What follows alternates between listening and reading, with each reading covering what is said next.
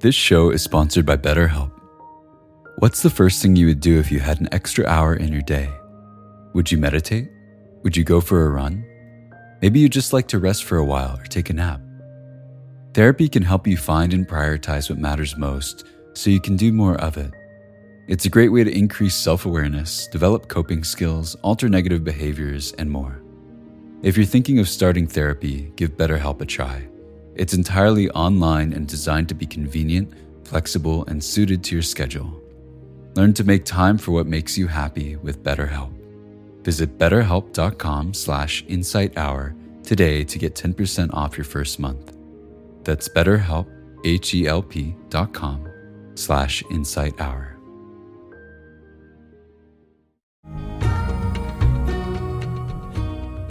The danger in Western cultures, when we speak about this, is people often hear the term virtue or morality as somehow connoting moralistic and self-righteousness, which has been a danger in our culture in the past.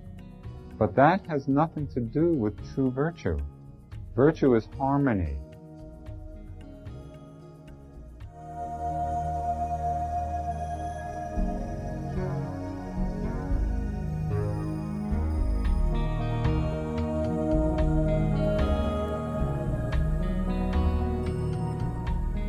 Welcome to the Joseph Goldstein Insight Hour.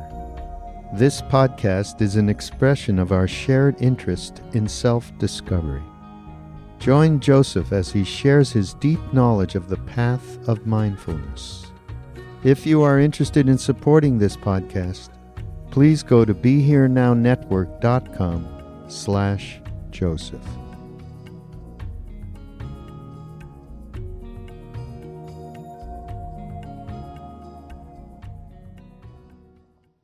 Tonight, I'd like to talk about happiness, what it is, and how we get it.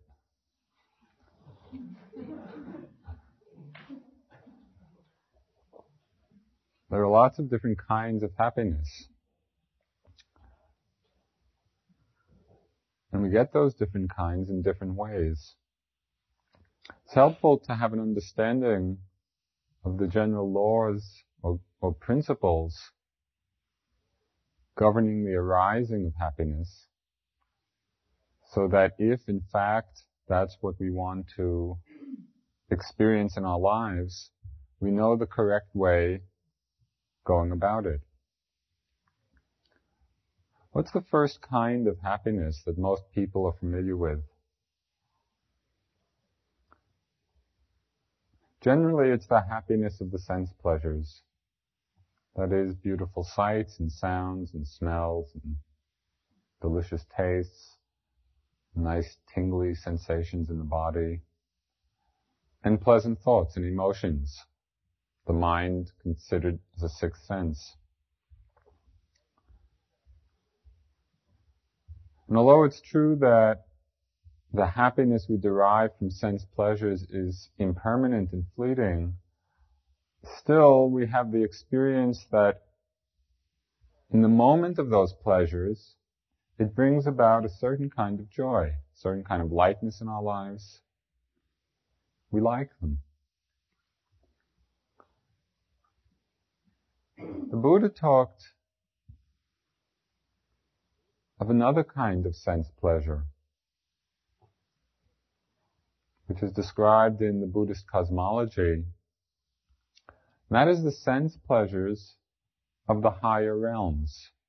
That is, in the Buddhist cosmology, there are 31 planes of existence, and beings in the cycle of rebirth, according to their karma, are born on any one of these planes. And the human plane is the first of the happy realms. There are like 26 or 27 happier ones.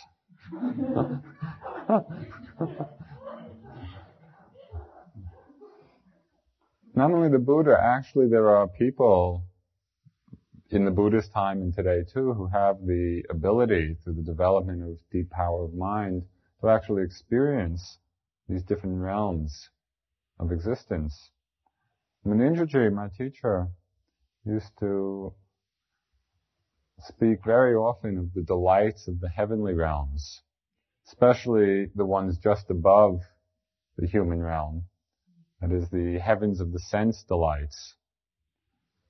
Told of how beings there are born spontaneously, that is, not through a process of going through the womb, but rather, according to karma, simply appear in these realms with bodies of light, not these gross physical bodies that have pains and aches.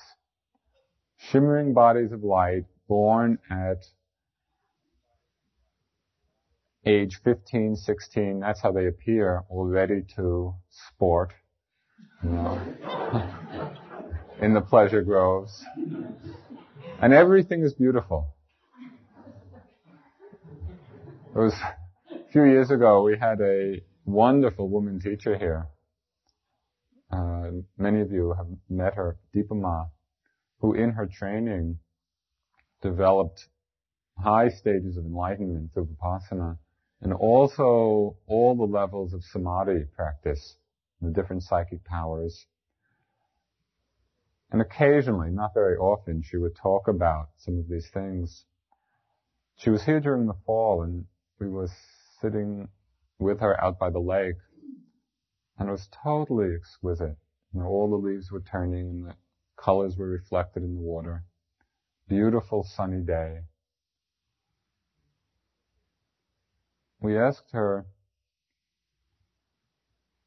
whether that was as beautiful as the celestial realms. And mostly she was very soft-spoken and quiet. But in that moment, just asking her, whether that was as beautiful a scene as one could experience in the heavenly realms, in that moment she became very animated and said, nah. Not even close.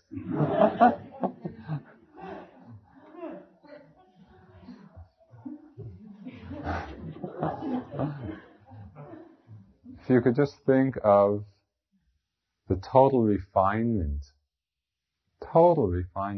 of the body, so that the energy becomes an energy of light, total refinement of all the senses. There are realms of celestial musicians, beings who just delight in the realm of music. There are realms of celestial intellectuals, beings who delight in the pleasures, of concept. And there's even some Dharma being taught up there. It's said that Maitreya, that is the Bodhisattva who will be the next Buddha some future time, is living in one of these realms now and teaching the Dharma. Munindra loved talking about all this, and I loved hearing about it, and it made my mind really light and happy. Just contemplating the possibilities. But he would always end, his talks about it by saying, especially in his talks to Westerners, that you don't have to believe it, because it's not part necessarily of the experience of the development of wisdom or enlightenment or Vipassana practice. So it's not really at all necessary to believe it.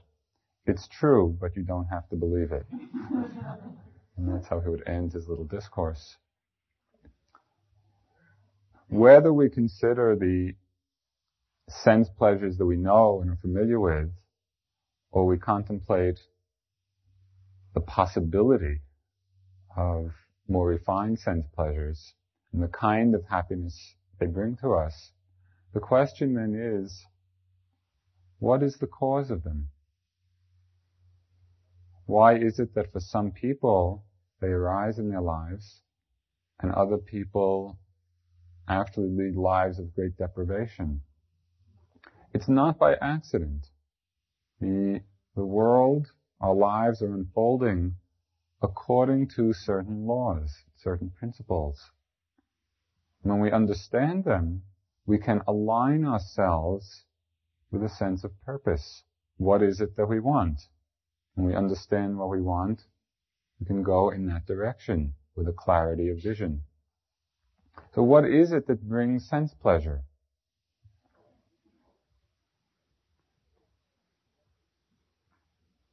The Buddha talked of a kind of purification that is the cause of happiness through the senses. He called it purity of conduct. That is purity of action. The karmic result of that kind of purification, the result is the experience of sense happiness, whether in this realm or in the heavenly realms. What does purity of conduct mean?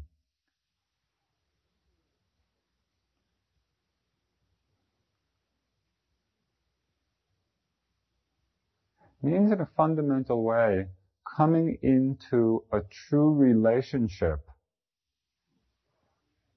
with ourselves, with other people, with the world. A true relationship. One aspect of this true relationship is the cultivation or the expression or manifestation of generosity. Generosity means non-grasping, non-clinging, non-greed.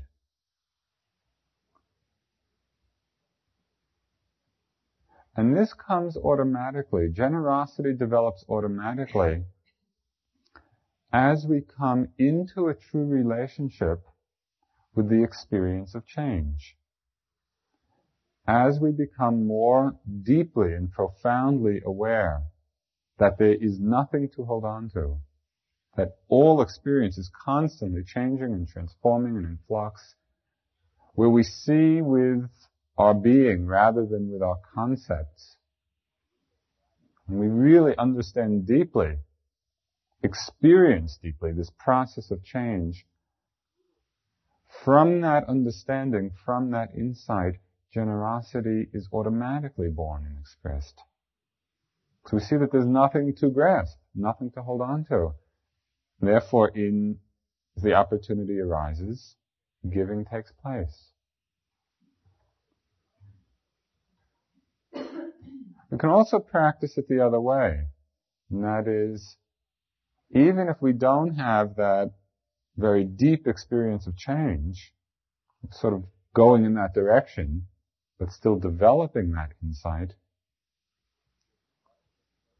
by the conscious practice of generosity, that is by giving, we begin to experience the kind of happiness and lightness of mind that comes from that.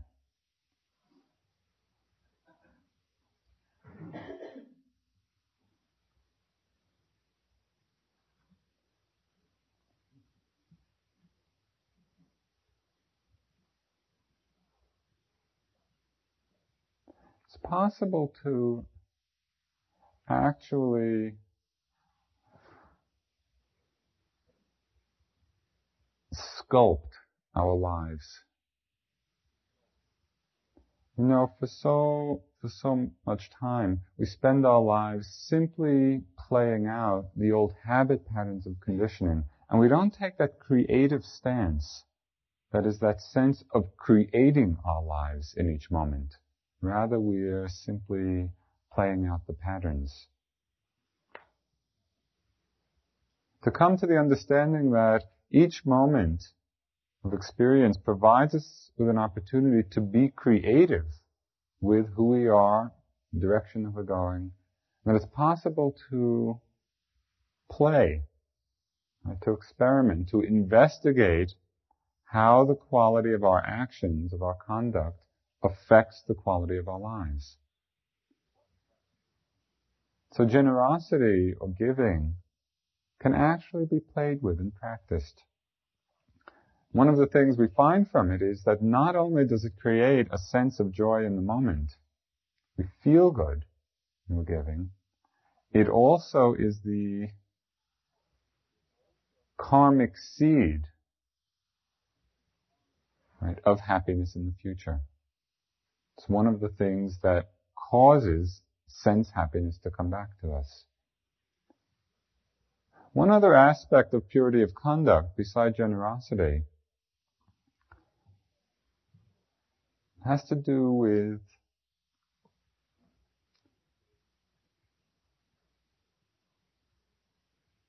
basic understanding of virtue or morality, putting ourselves into a true relationship with other people, with the environment.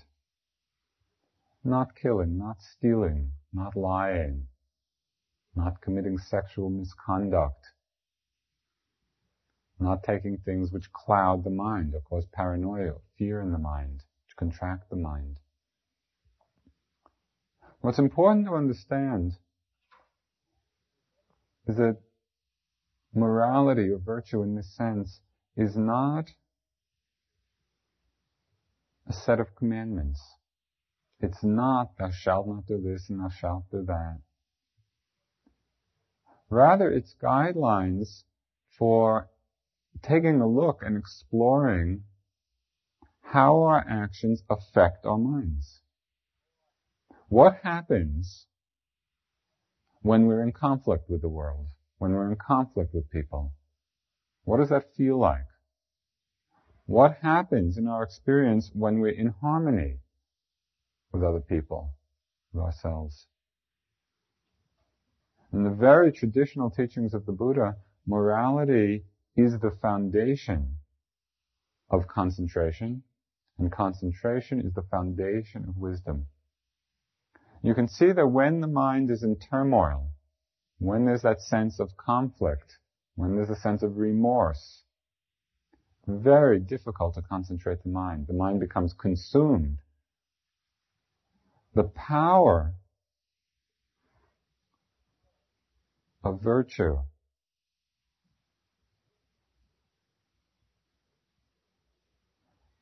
is a steadfastness and an ease and a well-being of mind.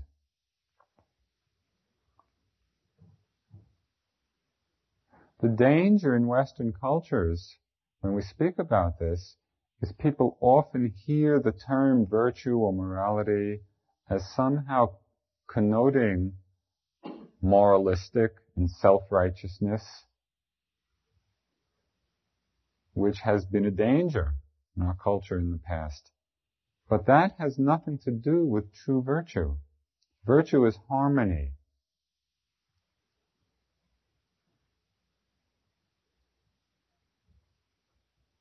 We again can practice it from two sides. We can actually practice through some guidelines, putting ourselves in harmony with other people, with the environment. And also this harmony is born out of the insight of selflessness. When we come to a deeper understanding that there is no one behind this flow of passing experience, who is there then to be aggressive, to be greedy? Where is the motive for aggression or grasping? So from our insight, those motives fall away.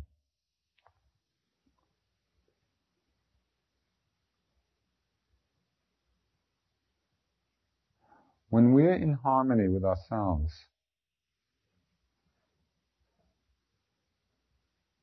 we actually give a wonderful gift to everybody we meet, everybody we're in contact with, and that is the gift of trust. Because we're making a statement with our lives,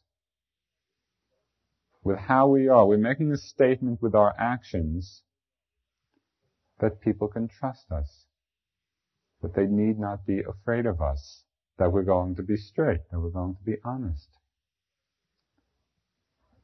That there's a stance of non-harming. Just imagine what this planet would be like if every being on it followed the 5 precepts. So simple. Not a complicated task or endeavor. Think of how incredibly transforming that would be. They're very powerful.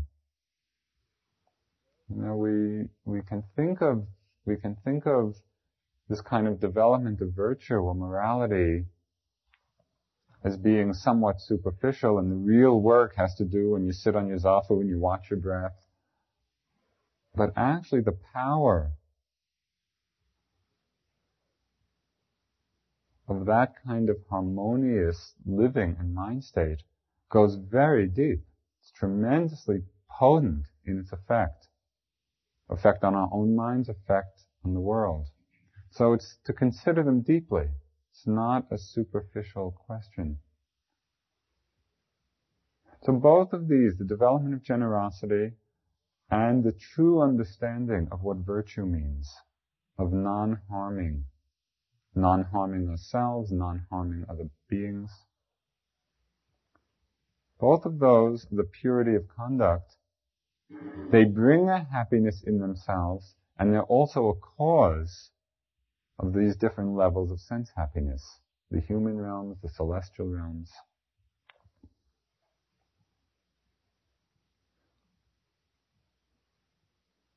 There's an interesting sidelight of the Burmese understanding and vision of these different realms. It seems that there are a lot more women up there than men. Somebody asked why that's so. And at least in Asian cultures, I'm not exactly sure what's happening here. The women seem actually to cultivate that sense of morality and generosity more. And so there's a preponderance of them in the different celestial worlds. Okay, that's one kind of happiness, the happiness of the sense pleasures. Second kind of happiness that we can experience is the happiness of a concentrated mind. Perhaps by now you've gotten even some short tastes of what it's like when the mind gets quiet. When it just gets concentrated, whether it's on the breath or a sensation, and it's not agitated, it's not restless. There's a sense of unification, a sense of stillness, a sense of strength, a sense of well-being, a sense of power, a sense of stillness, silence. When we experience that level of concentration, happiness, there's a tremendous joy that comes from that, which is much greater than the happiness of the sense pleasures. Which is why yogis, whether it's people on retreat or people in monasteries or just in their lives, who cultivate this deeply concentrated mind, there's no longer that much interest in seeking out sense pleasures, because they're abiding in a more complete sense of wholeness, of fulfillment. And it's through the power of this concentration that there are certain mind states which become extremely efficacious. And those are the mind states which are called the divine abodes. That is, of loving kindness, compassion, of joy in the happiness of others, spiritual joy, and equanimity. Now when we do metta, loving kindness, we try directing our thoughts of love, our feelings. We can sort of work up some amount of feeling and caring. But often the mind is wandering, in between, may all beings be happy, what's for lunch, may all beings be happy. And it's sending it out, but the energy of it is a bit dispersed. Just imagine the power of loving kindness when it's being generated by a totally concentrated mind. Tremendous force, tremendous power there. There are many stories of different people, and the Buddha in particular, the potency of his loving kindness. There's one story in particular in his time he had a cousin who was also a monk, and who is the bad guy in all the sutras. He was full of greed and full of ambition, and he had developed certain powers through the development of samadhi, of concentration, and was totally misusing these powers for self-aggrandizement.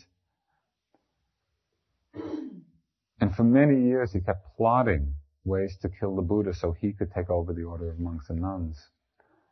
And he had this one plan. In this town where they were all staying, there was this huge wild elephant, in the king's elephant stables.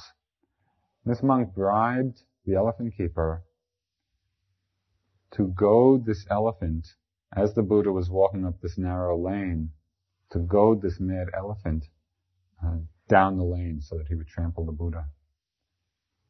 And he thought either the Buddha will be trampled and killed, or he'll run away and be disgraced. And so the Buddha's walking up the lane, collecting the alms foods.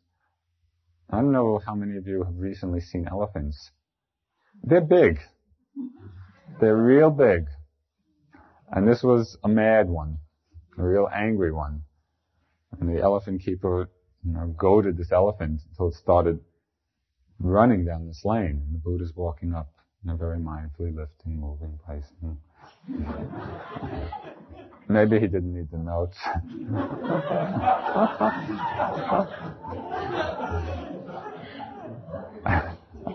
And this elephant is running down on him. Just as the elephant begins to get close, the Buddha starts suffusing the mind of the elephant with thoughts of love. And because of the power of his mind, the force generated of loving kindness and compassion towards the mind of this elephant said that as the elephant got close, it slowed down, started walking very slowly, and as it got in front of the Buddha, it knelt in reverence.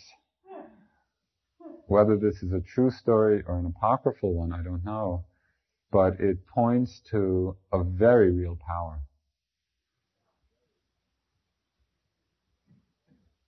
Now think of people that we know, or people in our times, who generate that kind of love.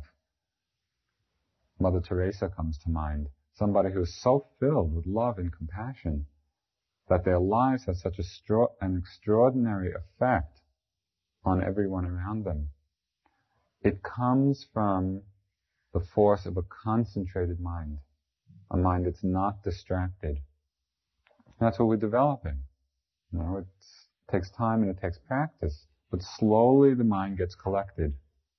And as it gets collected, it can be used, in this way. But a caution is also necessary, because it's possible to develop some degree of stillness and concentration, and develop some loving kindness, and then to use it manipulatively, to kind of get what we want. I had one experience of that. I was visiting some friends in Western Mass. I was walking along they live out in the woods, walking along this dirt road. About a half a mile down the road was another house with some dogs. And they were pretty little dogs, but quite agitated and aggressive. And I'm walking along, and they really start growling and barking. And I thought, I'll just stand here and send some metta. So I'm standing there, and they're getting really upset, these dogs.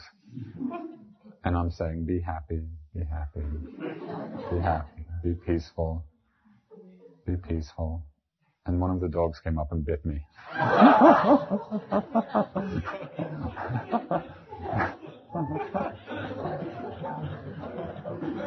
It was a great lesson in the fact that manipulative metta doesn't work. So just be watchful. Metta, in order for something to happen, is not genuine metta. And real loving kindness has to come from that real fullness of being and caring. So there's a kind of happiness that comes from concentration. It's the happiness of the concentrated state itself. It's the happiness of the loving kindness and the compassion and joy and equanimity when they're developed to this high extent. There's another kind of happiness, which is higher even than the happiness of concentration. And that's the happiness of insight, the happiness of wisdom. When we really come to a deep and profound understanding of who we are, of what this life is about. This insight or wisdom unfolds in a very ordered way. It's not some haphazard process. It follows its own laws. When we begin to apply a certain level of concentration to the examination and investigation of ourselves, we go through a certain mandala of insight. And a mandala is a circle or a path or a wholeness. And the first level of insight that we come to, and some which I'm sure many of you have experienced already, is the level of psychological insight. That is, as we sit and walk and pay attention to our experience and to our minds, the first thing that hits us is the experience of ourselves on the personality level. We find out, to some extent, who we are as personalities. We see all the different sides. You know, the loving side and the greedy side and the judging side and the angry side and the peaceful side. We begin to see patterns. We begin to see the ways we relate to people. We begin to see self-images and how we sustain the self-images. And it's useful. And it's interesting. And it's also just the very beginning. You have to be careful that you don't get stuck in that level of insight. And it's very tempting and seductive because it's so interesting. You know, when you get a real clear sense through your own investigation of actually these patterns of mind and how they're working and how they've controlled our lives, you get really fascinated, right, in exploring that and going through all those patterns.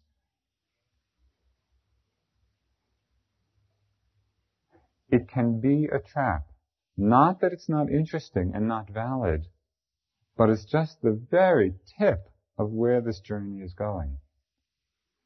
And so it's important to see that and to understand that and to keep coming back to the basic practice of mindfulness, of noticing the process, so that we don't stop at that level.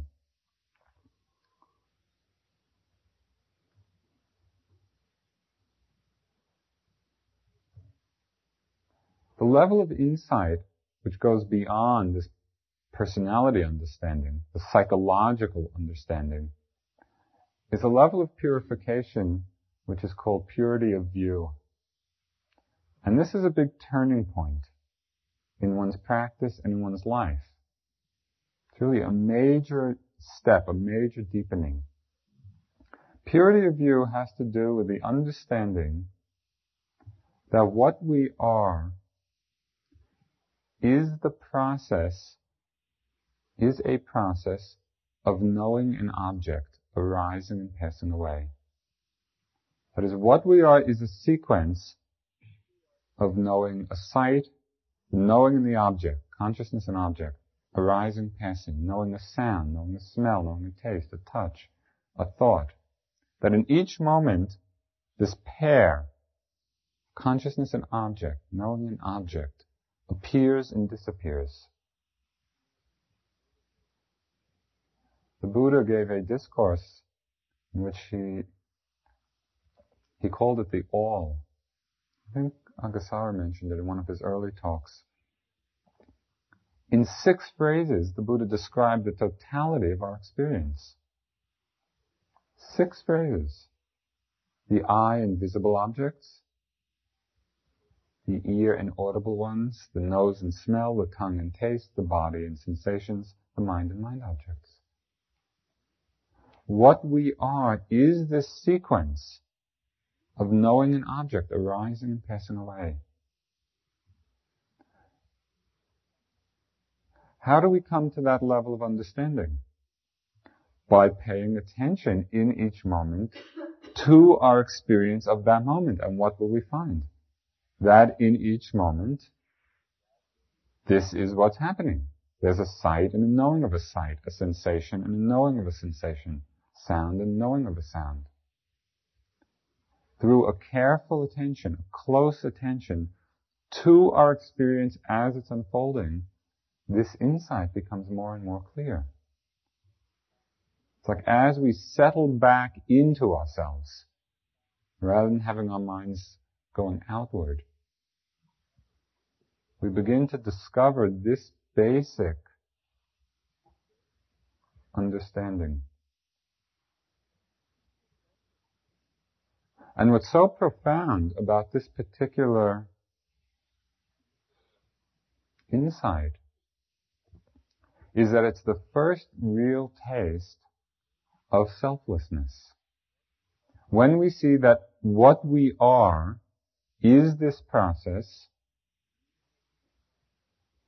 of consciousness and object arising and passing away each moment, begin to see that there's no one to whom it refers. It's not as if experience refers back to someone.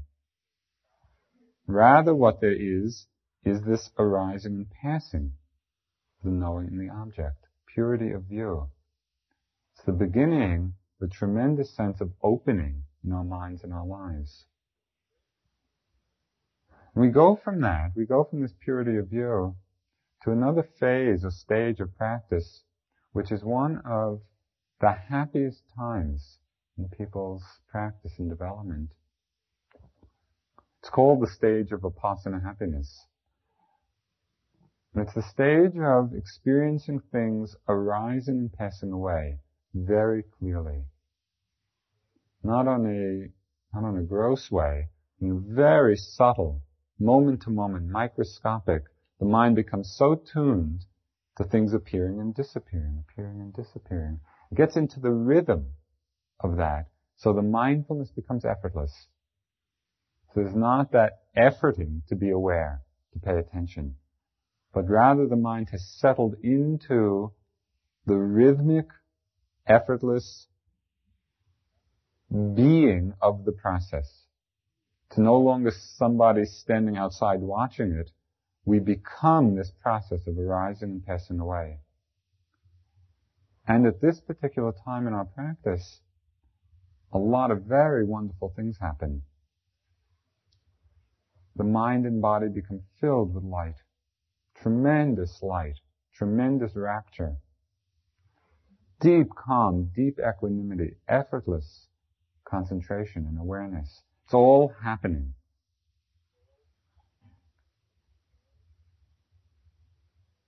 The mind, the consciousness at this time becomes luminous. It's like if you take a piece of crystal and you polish it, and the luminosity of that glass, the mind actually becomes that luminous. But there's a danger. Because this happiness that we experience at that time is so extraordinary and far, far superior and more complete, more fulfilling than the happiness even of concentration or the sense pleasures. What happens is that the mind gets attached to it. And from being a deepening stage of insight, all of these factors of calm and concentration and equanimity and rapture become what are called the corruptions of insight. All the factors of enlightenment. You know, we've worked so hard and you've put in so much time and struggled so long, and you finally settle back and experience this kind of real happiness and bliss. And then you come in for an interview and one of us will say, oh, it's just the corruptions of insight. Because it's necessary not to push it away, but not to get attached. Because there's more. There's a deepening sense. What happens as we become mindful of these states rather than attached to them, it's like this mandala of insight. We start looking at things from another perspective, another vision. And that is we begin to see the dissolution of everything. The mind tunes into that aspect of things which is constantly dissolving. Sensations, thoughts, feelings, sounds, the breath. The mind is tuning into the ending of things. No longer the arising and passing away equally balanced, but it's just seeing the ending. And it's seeing it so quickly that all that's apparent in our experience is dissolution. Dissolution of everything. Dissolution of our minds, dissolution of our bodies, of the world. No place to take a stand at all. The rug is pulled out.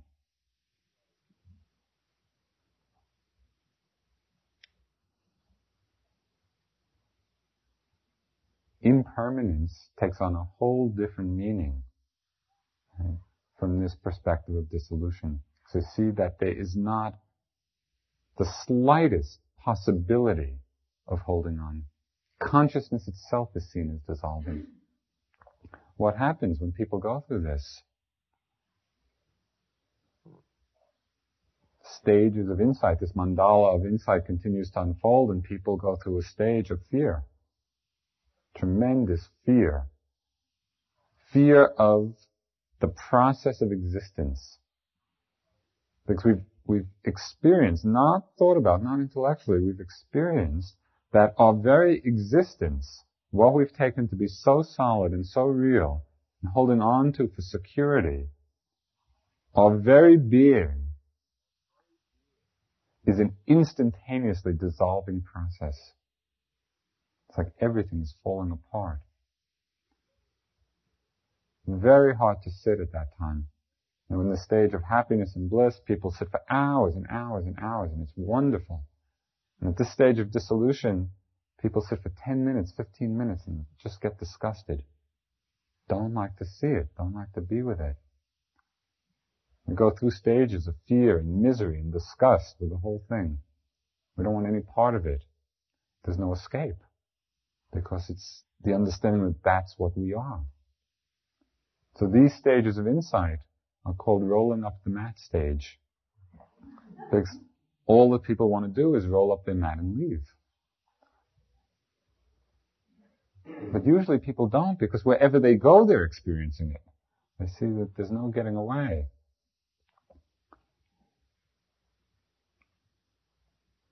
Just as an aside, in this little journey of insight, this sequence should indicate to you that it's impossible for you to be a judge of your practice. Because generally people have the model or the idea, oh, when things become clear and nice and the body's light and the concentration's good and everything's blissful, good practice. And then they feel good and they're accomplishing something. And times when there are a lot of difficulties, for example, in this stage, you think, oh, the practice has fallen apart. And actually that stage is a deeper place. It's a deeper place of wisdom. So it's to really surrender in your practice to what's happening. Let it unfold as it does. Because you can't be a judge of how it's going. It's not that good practice always means that you're in a nice, comfortable state, because sometimes deep practice means just the opposite. Sometimes it's exceedingly painful and fearful, and actually you're going deeper. Okay, so what happens? We're in this stage, I don't want to leave you there, the stage of fear and misery and disgust, and all you want to do is split. You really, at that time, are experiencing, again, not intellectually, at this point it's very real, the dukkha of existence, the suffering inherent in existence. And out of that experience, out of that opening to the dukkha, to the suffering, comes what's called an urge for deliverance. There comes this strong motivation, strong urge to somehow be free. And this gives a tremendous motivating force to one's practice, to one's energy. You know, in Zen, there's a story, somebody came to a Zen master and asked the master, how should one practice? And so the Zen master took him down to a river and told him to, just stand in the river, and he pushed his head underwater. And he held it, and the guy was really struggling. And finally, at the last minute, the Zen master let him up. Said, as badly as you wanted air, that's how you should practice. That can't be forced. You can't force that, and you can't pretend it, and you can't set it up as an ideal and try to feel that way. It comes by itself as the practice deepens, and that's the place in this urge for deliverance. That's the force that's generated. From that force, right, and the practice remains the same through all of these stages. It's always simply to pay attention. Just to be there, to be mindful. Not to cling, not to condemn, to allow the unfolding to happen. Out of this urge from deliverance comes, again, a very nice stage in practice. It's called the stage of equanimity. In this stage of equanimity, the mind reaches a profound equilibrium, where there is no movement of mind, not even the slightest reaching out or pushing away.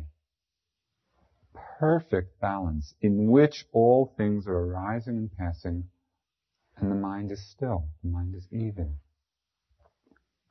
It's at this stage of equanimity that all the factors of enlightenment start maturing.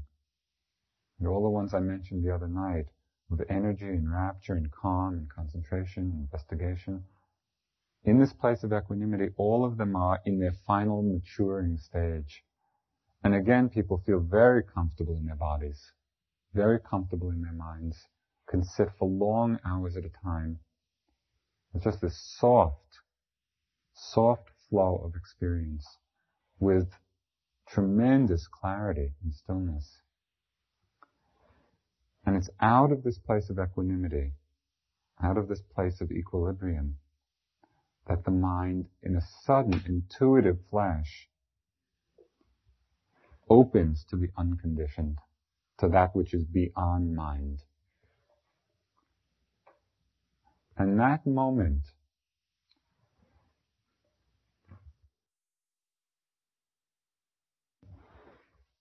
of the mind going from a place of total equanimity, total balance and equilibrium, and just opening to what is beyond mind, the unmanifest. That moment has the power to uproot from the stream of consciousness the defilements of mind which keep us bound to samsara. And that is the ultimate purification. Because it's not just the pushing away of defilements, it's not just getting oneself in harmony through right action, but it's the actual uprooting from the mind of those forces, of those defilements or fetters which keep us bound, which keep us attached. This also happens progressively and in stages. But at that first moment, the key defilement that's uprooted, which transforms the course of our lives from then on, is the attachment to the belief in self.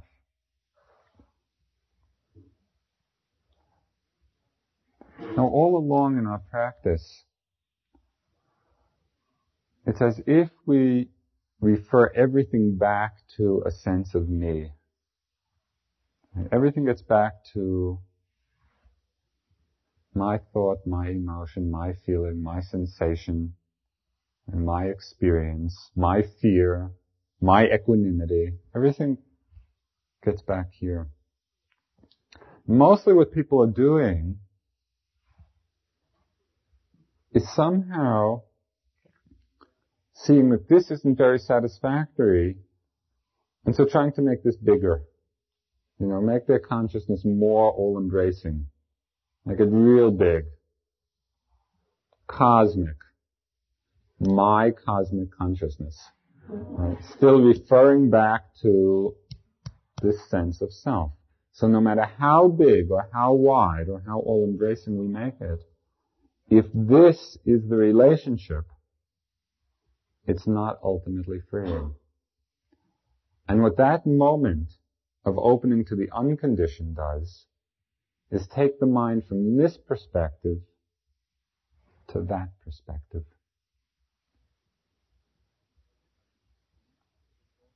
From that moment of going beyond mind, beyond consciousness, we go from this to this. And in this, everything is just what it is. In the seen, just the seen. In the heard, just the heard. In the sense, just the sensed. In the thought, just the thought. But everything is just what it is. And there's no tendency to pull it back into an I. This uprooting of the sense of self, the sense of I, comes from that moment of opening. Just in closing this talk, there's one thing which is exceedingly important to understand, especially with reference to this talk, and that is, it's so easy to understand this and to project all of these experiences out in front of you.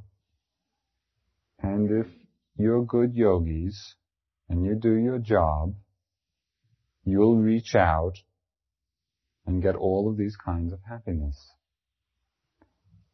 That is a mistake, because it's not out there. It's back in here. And so there's no reaching out for anything. It's opening from here, not a grasping of anything outside of ourselves. You have to be very clear about that, or otherwise practice simply becomes spiritual ambition. Becomes an I wanting to get something, and that very wanting to get is totally counterproductive and defeating. That all of these kinds of happiness come from a settling back into ourselves, settling back and opening up. So it's always here now. And that's why the practice is one of settling back and letting go, letting be, not a reaching out.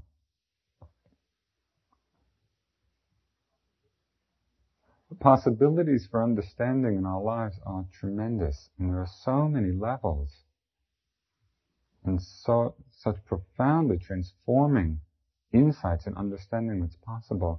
And that's what to me is so very inspiring about us all being here. And sometimes just at night I go out for a walk and I sort of look back on the hall in the center, and the inspiration that comes to me of just feeling, more than 100 of us here practicing in this way, of opening to these levels of understanding.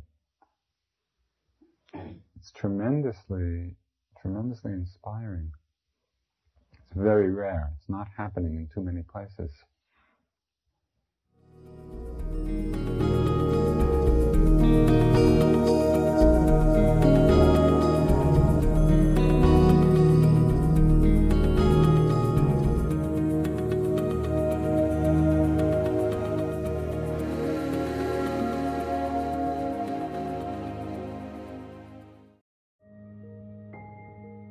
This show is sponsored by BetterHelp.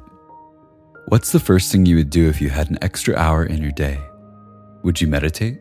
Would you go for a run? Maybe you'd just like to rest for a while or take a nap. Therapy can help you find and prioritize what matters most so you can do more of it. It's a great way to increase self-awareness, develop coping skills, alter negative behaviors, and more. If you're thinking of starting therapy, give BetterHelp a try. It's entirely online and designed to be convenient, flexible, and suited to your schedule. Learn to make time for what makes you happy with BetterHelp. Visit betterhelp.com/insighthour today to get 10% off your first month. That's BetterHelp, HELP.com/insighthour.